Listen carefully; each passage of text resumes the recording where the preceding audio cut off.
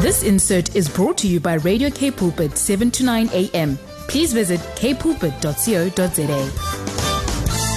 You know, one of the things I've been thinking about, and this week it featured so prominently in my devotions, is this notion of always anticipating, expecting.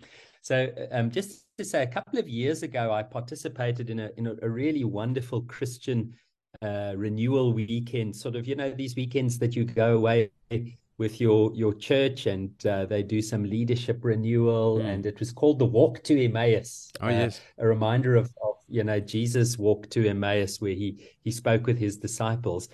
And on the walk to Emmaus, you know, one of the little features of this weekend is it's filled with lots of surprises, beautiful surprises to show you how much God loves you. And, you know, being the kind of person that I am, you know, I love surprises, but I also like to know what's going on.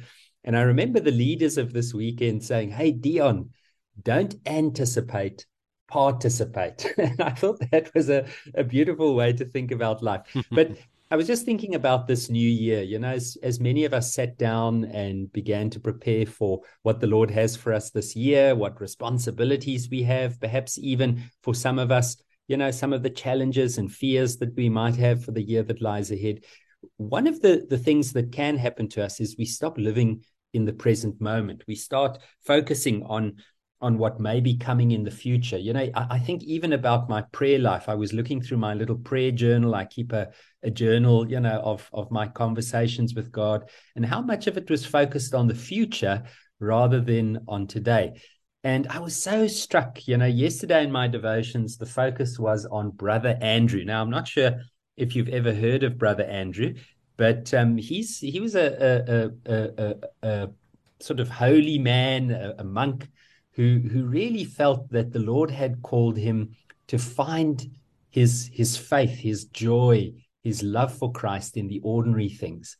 And so he used to rejoice, for example, in washing dishes. You know, I think he was a Benedictine, and so they had those three commitments that they make, those three vows: chastity, labor, and prayer, I think, were the three. And in his labor, he would say, whatever I do, whatever my task is, even the simplest thing, I'm going to find joy in that and give Christ glory. So just to leave our listeners with one small text from the Bible, it comes from Paul's letter to the Corinthians, the second letter to Corinthians, chapter 6, verse 2.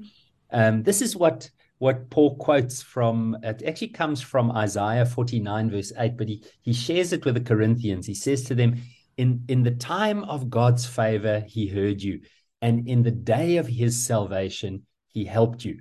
Then Paul goes on to say, I tell you, now is the time of God's favor.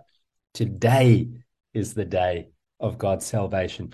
So I really just wanted to encourage our listeners to say, this day is a precious gift. All of the minutes, all of the hours, every encounter that you have with your family, with your neighbors, with people at work, people in the community, each of those is a precious gift from God.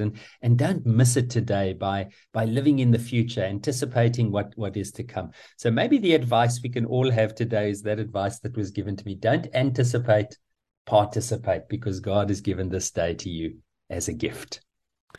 Thank you so much for that this morning. And when you started off your message, Dion, it really took me back when I first did the walk to Emmaus. And you've really brought some fond memories when we learn about the grace of God. So for all those who can relate to the walk to Emmaus, I will say to you, thank you very much. And Dei Caloris. Dei Caloris, amen, indeed. Isn't that just one of the most special times? I would really say to any of our sisters and brothers who are listening, if your church is part of the Emmaus community, go on that weekend. It was, for me, one of the most remarkable encounters with Jesus and the Spirit. Really wonderful. I think that's where I first met you, with your ukulele playing as a muso. As part of the walk to Emmaus. So that's where I first saw you, and then And when I heard of Professor Dion Paul, Forster, if I'm not mistaken. correct, at Maniano Center, and when I heard of Professor Dion Forster, I said, "Oh, is that Professor Dion Forster?" Oh, I see. So your humble nature goes a long way. It speaks volumes. So thank you for your participation with us here, and also with the Walk to Emmaus. Really do appreciate what you do. Wonderful. Well, listen, blessings for the day. And next week's my last week in Germany. After that, I'm back with my family in Cape Town. I can't wait. And so blessing to you and to our listeners, and have a wonderful day. Okay, a lot of vitamin D waiting for you in the sunshine when you come back. Until next week, God willing, bless you, sir. Thanks so much. Bye then. Bye. This insert was brought to you by Radio K Pulpit, 7 to 9 a.m. Please visit kpulpit.co.za.